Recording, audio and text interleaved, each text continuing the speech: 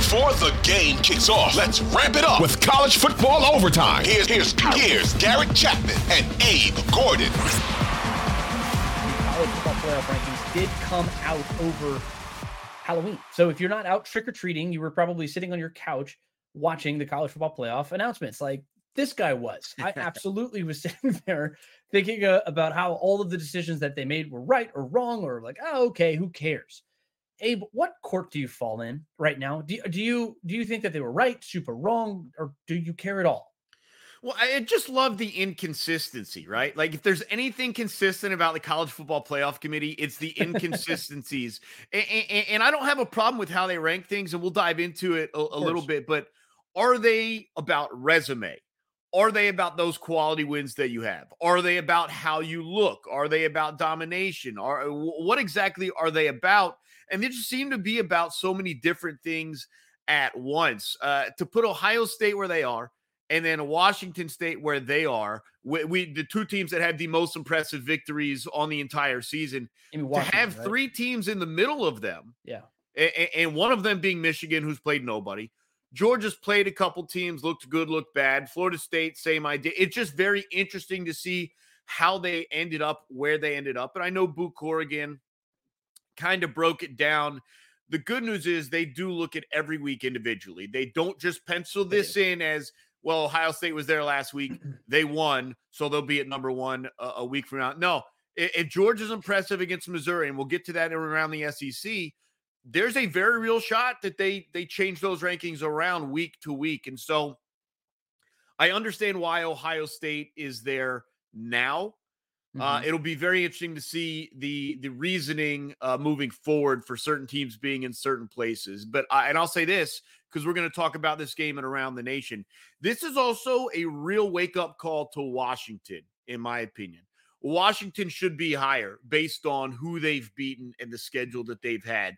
But the lackluster performances over the past couple of weeks, now you're on the road against a ranked team. This is hey, you better show us something, and we're going to keep you behind Florida State. They do not deserve to be behind Florida State. It's their own fault that they are. I don't disagree with the committee. It's a little glimpse into you have to be impressive in big games. Georgia's number 2 right now because they were impressive this past week against Florida in a big game. Well, they've had big games. Yeah. Well, but Washington did too, and they won the game. That's why they're. I was more insinuating Michigan there, but right, and and that's why I get that weird inconsistency of they're downgrading Washington because they haven't looked great, but they do have the quality win. They were upgrading Michigan because they have looked great, but they've got nothing on their schedule. Florida State's in no man's land. Georgia's kind of in no man's land with the exception of last week and Kentucky earlier. And then Ohio State really hasn't looked incredibly dominant, but just straightforward.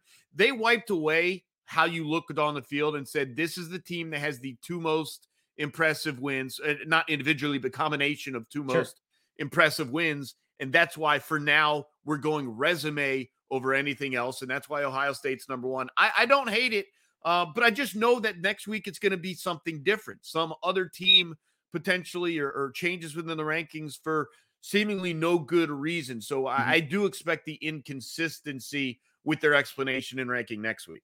Yeah, and one thing about the College Football Playoff Committee, just in general, is they treat this like they're a toddler, and it just sort of changes with the wind. Like the mood is whatever it is that day, and they seem to remember the most recent thing that happened because, to me, the most recent thing that happened with Georgia, of course, is they wiped the floor with Florida. What happened before that? Oh, well, this team can't start. They can't play 4 quarters. They can't put a whole game together.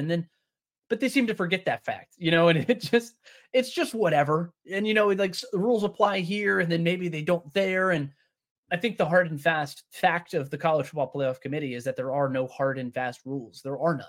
And I think they like that flexibility and the ability to sort of just go with whatever works. And I don't think it's just because the TV money or whatever, and I'm not going to try and sit here and speculate on that idea. I just think they need to rank the 4 best teams as in the order that they would go, because sometimes they say, I think that this team is better than that team. And then other times it's this team has a better resume than that team. Right. And that's why. Okay. Like at this point, I think you nailed it. I mean, the top 5, Ohio State, Georgia, Michigan, Florida State, Washington, in that order. I was tweeting before it came out. That's fine. I mean, mine's different in every single spot. It's different. I got 0 correct. I have Georgia as the best team in the country. I think they're the best team in the country, and they've shown it. And of course, my brain, I have a hard time separating from what they've done the last 2 seasons, because you know what, that matters, and it makes up your team's identity and public perception of your team. They've been there, they've done that, and I think it's important. Of course, it doesn't matter for these rankings, and I think we see that. But Ohio State, look, they have the game against Penn State. They've looked really good there. They have the game against Notre Dame. They look good enough there. And I wouldn't say they look like the number 1 team in the country in either of those games, but they have the resume, and that's why they're number 1. And ultimately, it's more of a death wish to be the number 1 team in the country than it is to not be. I mean, look, you go back all the way to 2014. You know who the number 1 team was in the inaugural one? Mississippi State. What have they done since? Last year was Tennessee. They got smoked in their next week.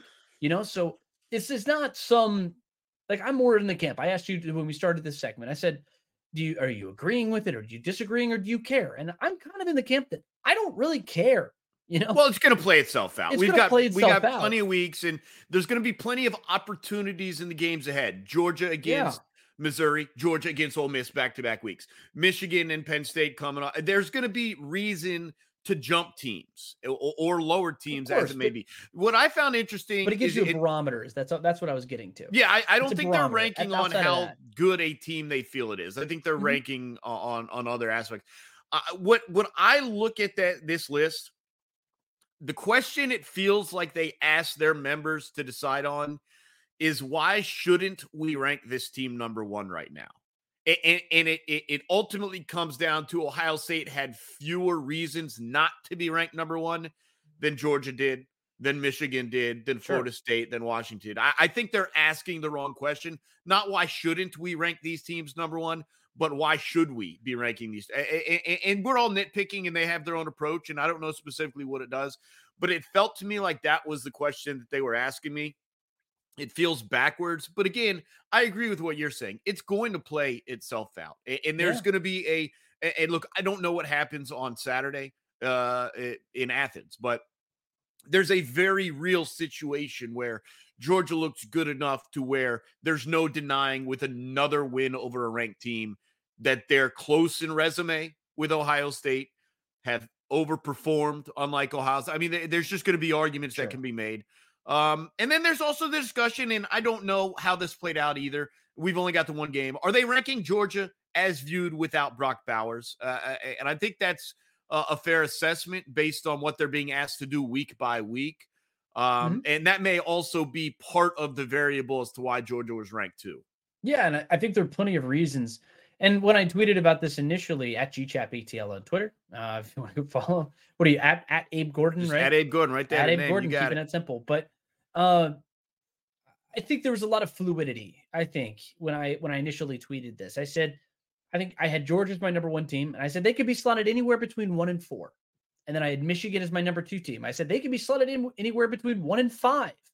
And then I went all the way down the list, all the way to 5, and all 5 of those teams could really be anywhere.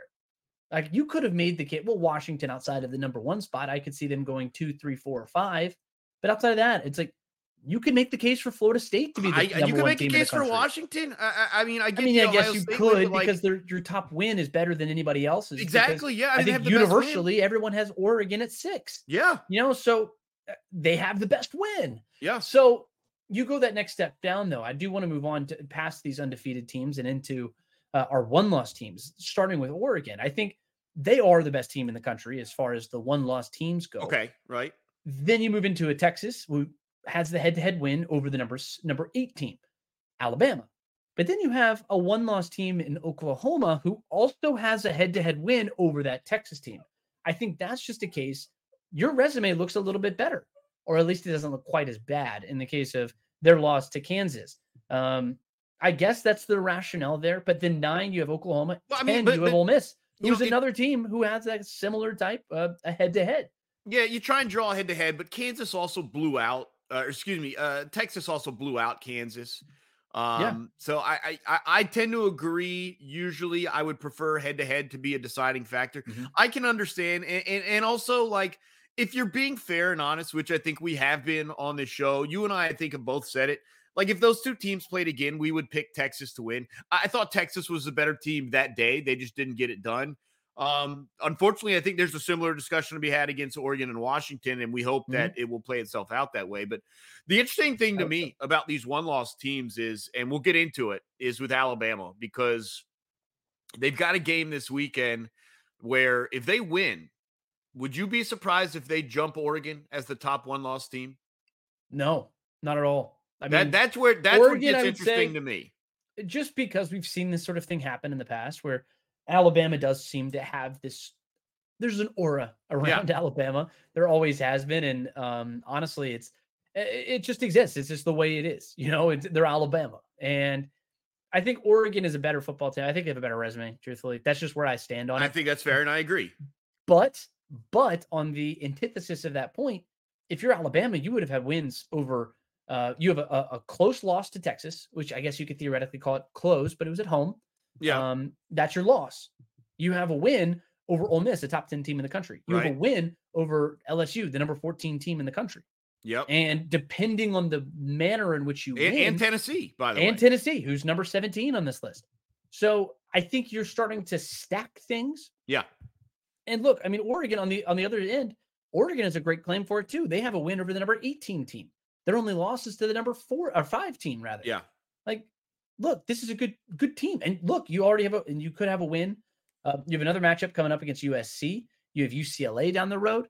I mean, the Pac-12 is it's interesting. It's a very interesting good news spot. for both teams, Oregon and Alabama, is if they take care of business, they will end up in the Pac-12 championship and the SEC championship against teams that are ranked in the top 4, being Washington and Georgia, most likely, assuming Washington holds serve there. And you'll be able to play your way in anyways. This is why I'm not freaking out about whether you're 6 or 7, even for Texas potentially further down the line, even for Ole Miss potentially, or even so Missouri. Don't get frustrated with whether you're at either. It's all in front of you, and that's why I just don't care to overreact. I find the thought process of the committee interesting, but I don't feel the need to overreact to it, and that's why I'm kind of accepting without too much judgment or harshment of what we have as the first rankings. I'm cool with it. Yeah, and I'm trying to look and see where TCU was last year. They were 7. Okay, so they were probably one of the more disrespected teams last year. They got ranked behind a one-loss Alabama team last year. Yeah. So these things change. And then it got to the end of the season where they didn't even win the conference championship game, and they made it in on their own merit.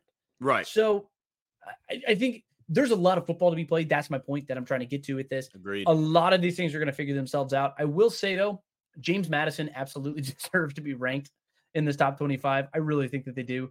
Then these teams always seem to give the benefit of the doubt to the bigger schools, and rightfully so, I will say. But look, James Madison has done everything that they need to in order to be a ranked team. And I will say, I think that they'll probably be in that little next team out kind of category, right behind Tulane and Air Force. Tulane's built up some street cred, if you will, by winning the Cotton Bowl last year. But outside of that, I think most of this stuff is just going to continue to play itself out. And I'm very excited, and I'm very much here for it.